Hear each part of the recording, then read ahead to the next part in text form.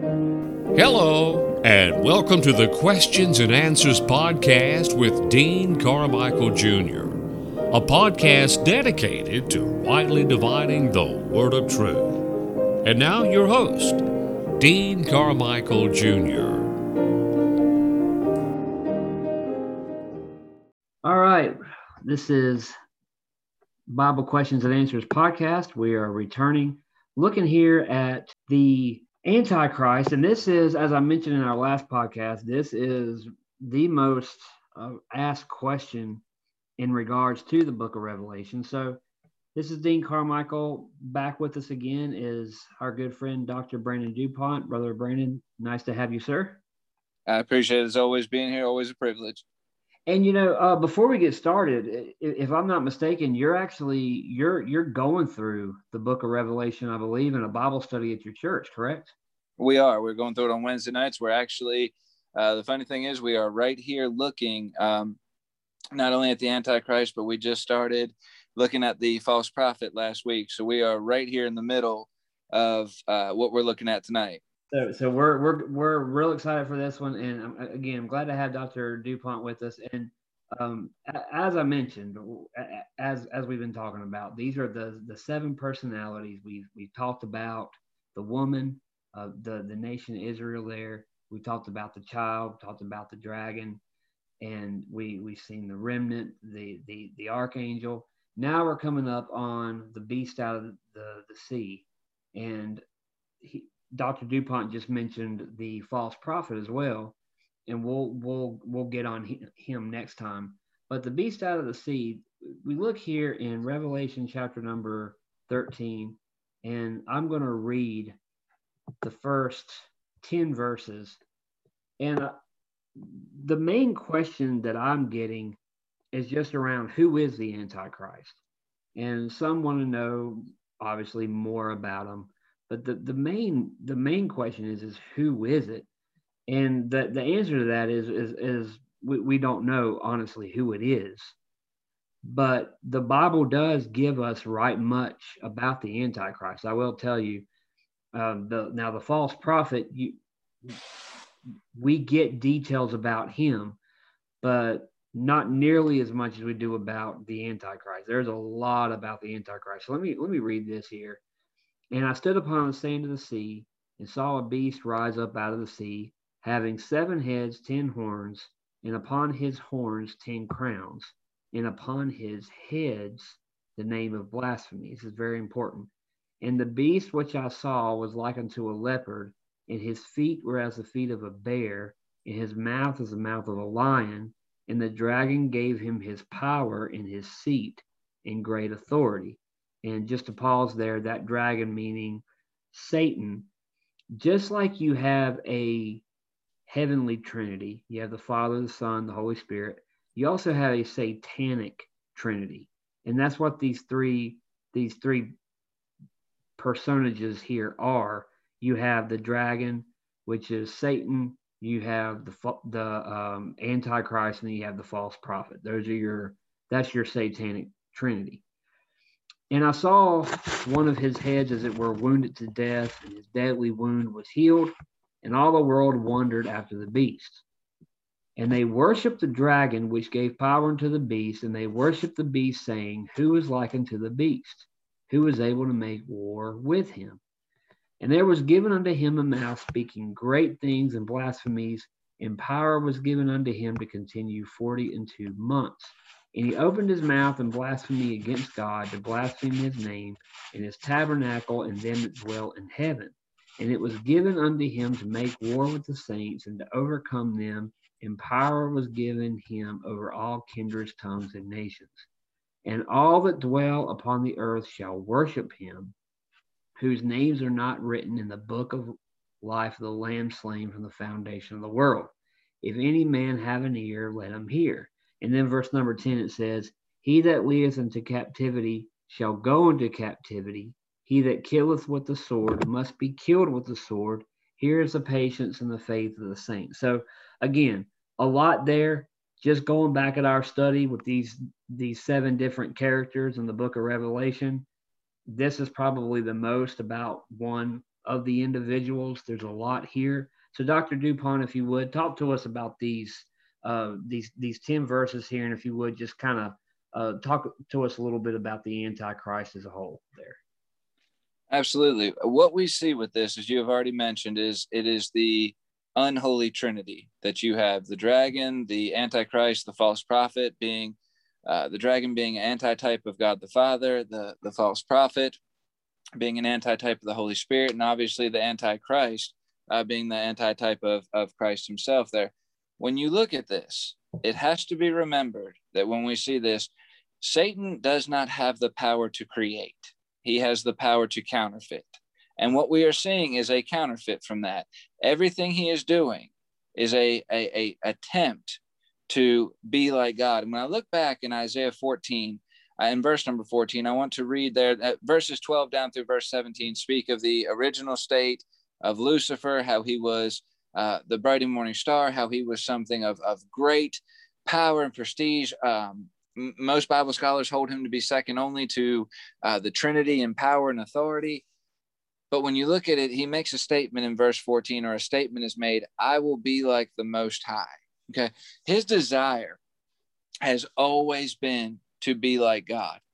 And in doing that, again, it's not even a desire to be above God. He wants to be like God. He wants to receive the praise that God alone is worthy of. And in doing that, we see here again the attempt to counterfeit that very Trinity that we see there, the Holy Trinity. When we look at him, several things stand out there. You look at the 7 heads, the 10 horns, the 10 crowns there.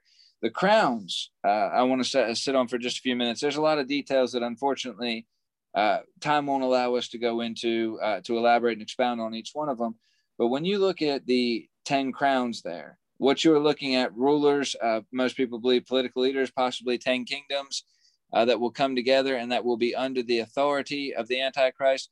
What we can gather from this, and what we can stand on pretty dogmatically with it, is that the Antichrist is going to be a political leader. He's going to be the instrument that is used to bring in to usher in a one world government. And that is something that we see that we are moving towards there. If you look, even a lot of the subtlety that we see going on today, where you're looking and seeing much more of the paperless currency that is going on there. You're looking to get rid of the individual nation's money and kind of to make everything universal. That's setting the stage. That none of that is happening by accident. That's setting the stage for what we're going to see. And the Antichrist is going to be able to do something as a political leader that no other leader has ever done. And what he does, what he's going to be able to do, is he is going to, his action, and I'll get into that in just a second, but this action is going to exalt him to a place where he is recognized, where people say, this has got to be the Messiah. And I want to expound for just a few minutes. I'll turn things back over to you there, but I want to expound for just a minute on how important this is, because it ties together much of what we see in the Gospels there with what is taking place, with what Christ has already said. But what he will do, he'll be able to do, is he will be able to bring a false peace. Remember that in the first 3.5 years of that tribulation, it will be a false peace, a false covenant will be established there. And he will be able to bring a false peace treaty between the Jews and between the Muslims and the Arab countries and things like that, that have never been, that's never been able to be done.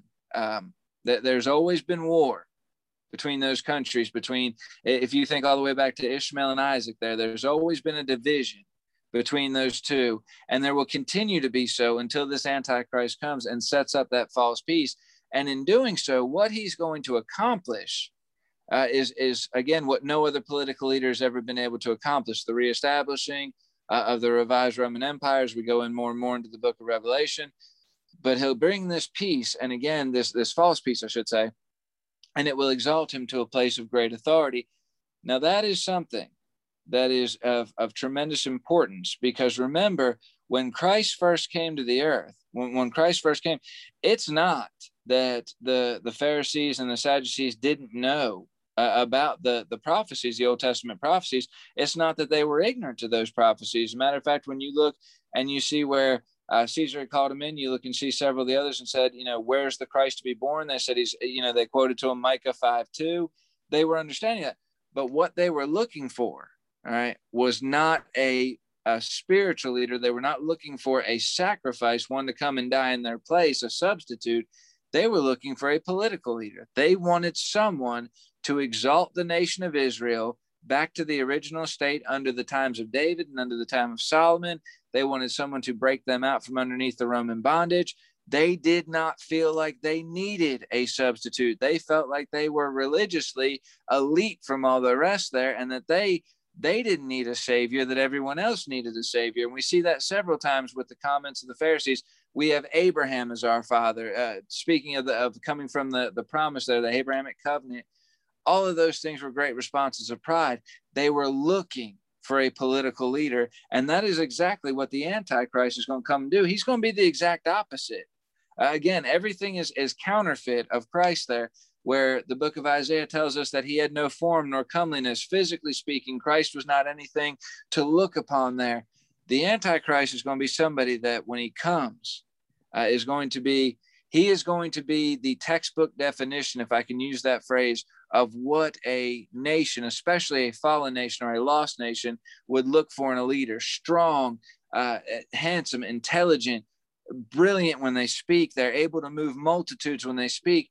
He's going to have all of that, and he's going to be able to use that in such a way that he compiles together and brings together the multitudes. The scripture there that you just read talks about him being a lion, talks about the bear, the leopard. All three of these give reference to three of the four Gentile world powers, to Babylon, to Medo Persia, to Greece. And by combining these, what it is saying is that even the greatness of those countries, of those world powers, will pale in comparison to this man. He's going to be a combination of all of them. And again, what we see is a tremendous political leader that's going to come onto the scene. Very political. He'll be very, very powerful. He'll also be the most perverted man to ever walk the face of the earth. And going back to Revelation chapter 6, verse 2, and I saw, and behold, a white horse, and he that sat on him had a bow, and a crown was given unto him, and he went forth conquering and to conquer. And you just alluded to it about the false peace that comes after or along with him. But soon after, he's one of the four horsemen. And as soon as that white horse, the next horse is a red horse, which represents war. And that shows that the writer of Revelation chapter 6 is not the same writer of the white horse of Revelation chapter 19. Now, in Revelation chapter 19, that is the glorious second coming of our Lord and Savior Jesus Christ. When he comes back, there will be real peace. But here in Revelation chapter 6, verse number 2, which you were referring to, this Antichrist, he's coming in the form, he's a false Christ, he's a copycat, if you will, a fraud. He's going to try to bring a false peace, and people are just going to, they're going to look to him, and he's going to have all these attributes. And the thing about him, he'll, you were talking about the 10 horns there, and really about the revived, that 10 horn confederation, and he's going to have all these nations with him. And he's going to go against God's chosen people. Now, Antichrist, there's a lot about him. There's definitely a contrast with him and Christ throughout the Bible. So you have really, it's a contrast of Christ, who comes in the image of God. The Antichrist comes in the image of Satan. We talked about it earlier. Christ, he is the second person of the Trinity. The Antichrist, there's Satan, the Antichrist, and the false prophet. So he's the second person there in the hellish Trinity. Christ came down from heaven. Antichrist comes up from the abyss. It's just it's a contrast. Christ receives his power from the Father. The Antichrist, he receives his power from the dragon, who's Satan. Christ is resurrected from the dead. The Antichrist, he'll experience something Maybe it's a fake one. We don't know. We talk about that damaged head there earlier. That may refer to some miracle or something. Christ receives worship from believers. The Antichrist, he's going to receive worship from unbelievers. So there's definitely a contrast there, but that's exactly what he is. He's an Antichrist.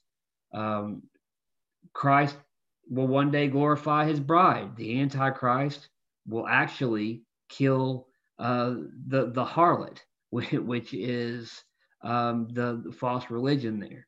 So first 3.5 years will be his rise. The last 3.5 years, God will give him control of the earth. That'll be 7 years. But those last 3.5 years is when he's going to be given total control. He'll rule the entire world, people, nations, religions, the economy. He's going to have, there's going to be a lot of deception, a lot of terror, a lot of persecution.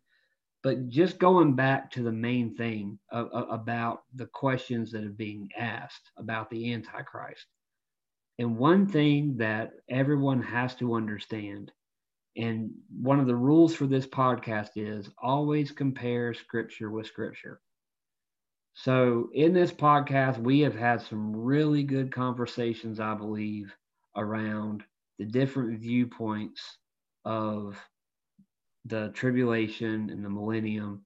And on this podcast, we take the position that we are pre-trib and we're pre-millennial.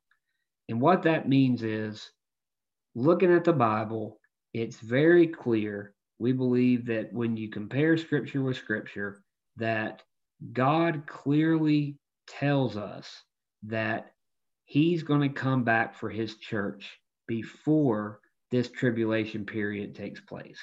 So as we're describing this awful, horrible individual, please keep in mind the church, the bride of Jesus Christ, will not be on earth when this Antichrist is reigning. Now, does that mean that he's not on earth right now? Honestly, he could be. We don't know, but he's not going to rise to fame or anything. The church is going to be gone, okay? Because we got to understand something here.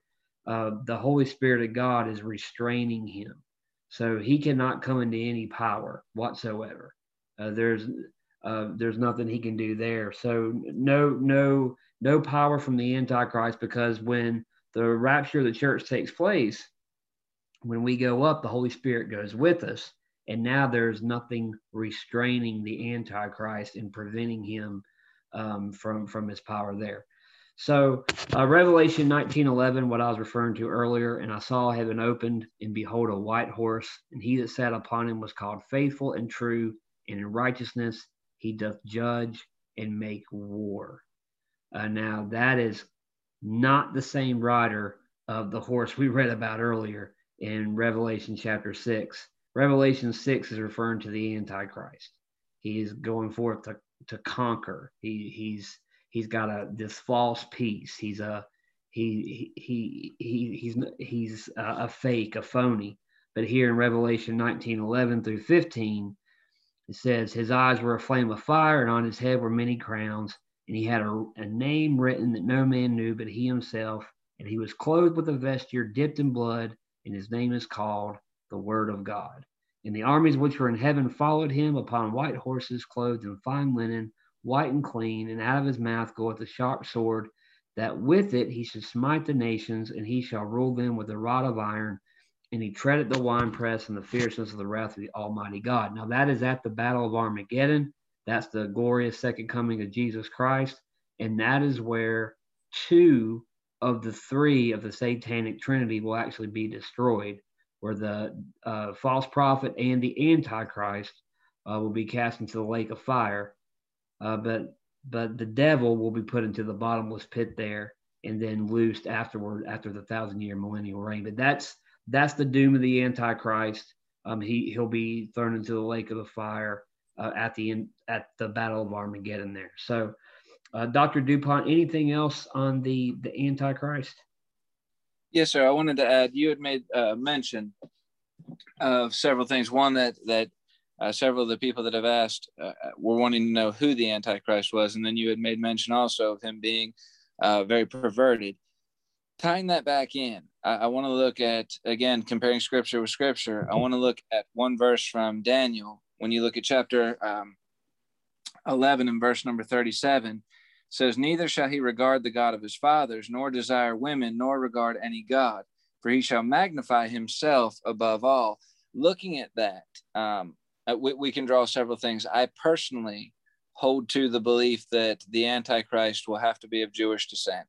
Reason being, I find it hard to believe, hard-pressed to believe, especially that any Orthodox Jew is going to receive a Messiah, a believed Messiah that is not of Jewish nationality, or at least pretend to be of Jewish nationality. And the reason for that is because most of your Jews, like I said, very, very prideful people, they know the scripture, they know the Old Testament, that the Messiah was to come. From you look at the lineage of Abraham, there's physically speaking, he was going to be of the seed of Abraham and of the seed of David there, of the seed of David, making him an heir to the king, the Davidic covenant in 2 Samuel chapter 7, the heir to being of the seed of Abraham, making him an heir to the promise there of the Abrahamic covenant that is established in Genesis 12, Genesis 13, 15. We look at those things. I believe he's going to have to be of that Jewish descent. Now, a statement, a very odd statement, I should say. I don't know if I'd say odd is the right word for it, but a statement that stands out to us is when it says that neither shall he nor desire the desire of women. Some have held to the standpoint that this Antichrist is going to be homosexual. Now, whether that's the case or whether he just has no regard or no time for anything physical, simply coming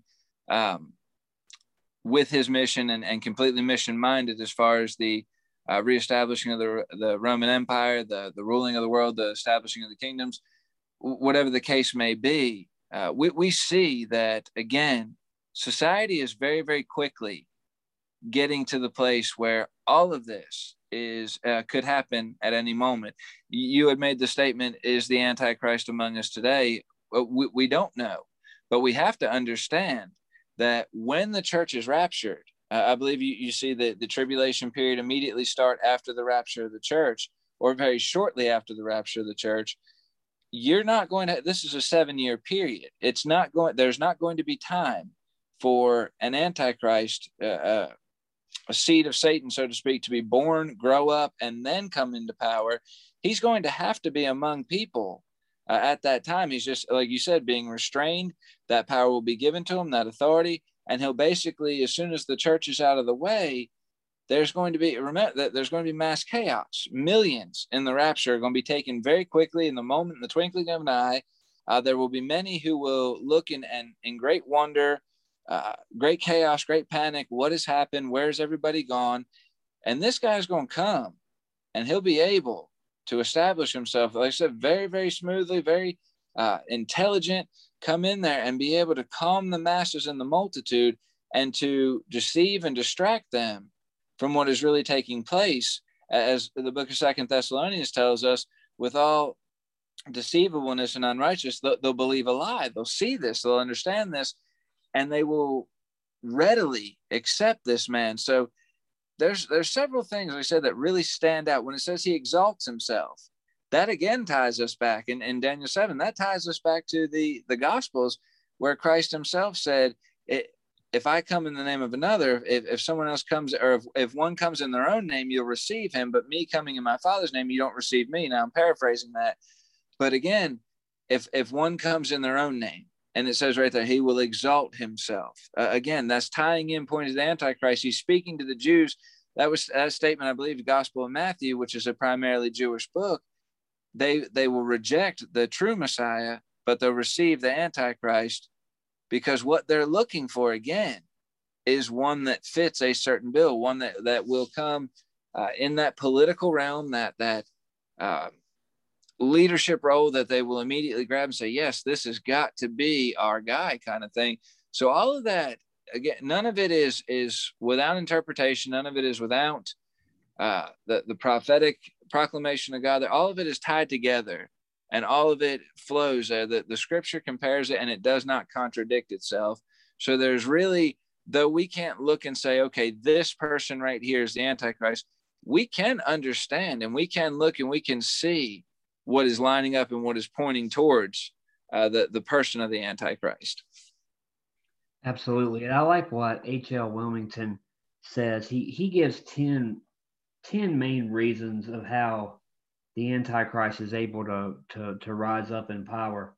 And obviously through the power of Satan, he's got through the permission of the Holy Spirit, referring to what we were talking about, how right now he would be restrained, but when the Holy Spirit goes up with us, that he would then have that free right of way. But also moving on, we talked about this, but through the formation of the 10-nation organization, the revived Roman Empire, but then talking about some other things that we haven't really touched on yet, but just through the cooperation of the false religious system. And you can turn to Revelation 17. We'll get into that later on. Also, he'll be very charismatic through a false or a real resurrection. I mentioned that earlier. But also a false peace program. And that is what Revelation 6:2 is talking about. He's on that white horse, and those 4 horsemen there. And then just going back to how Satan got Eve in the garden, and that's through a master plan of deception and trickery, and just how he's going to, really he'll turn on Israel there, but that's how he's going to raise to fame, his rise to fame. So a lot there. I know we weren't able to go too deep into this, but I think as far as answering just the main details, and honestly, we're not going to be able to finish the book of Revelation without mentioning the Antichrist again. We're going to have to mention him, especially now that we're going to be talking about the false prophet, but then also the religious system, how the false religious system is destroyed, and his rule, the remaining judgments, the Battle of Armageddon. All of that is definitely, there's going to be a lot more about the Antichrist with those subjects as well. So with that being said, Dr. DuPont, anything else you want to say before we wrap up? No, sir. I think we definitely summarized this one good, and thank you everyone for your questions. It was good to see, especially early on. I do apologize for not getting back immediately. That's the thing about some of these. The questions are asked all kind of at the same time, and I kind of plan them out in a series. But anyway, thank you for being patient. I'm glad that we were able to go over this. But on behalf of myself and Dr. Brandon DuPont, send us an email. Send us your questions to qabible@outlook.com, and we will be sure to answer those questions for you. And if it is within this topic, we may even feature it on the next podcast. So until next time, may the Lord bless you.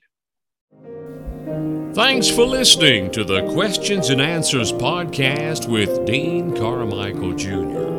Now, you can email your Bible questions to qabible@outlook.com. That's Q as in question, A as in answer, BIBLE@outlook.com.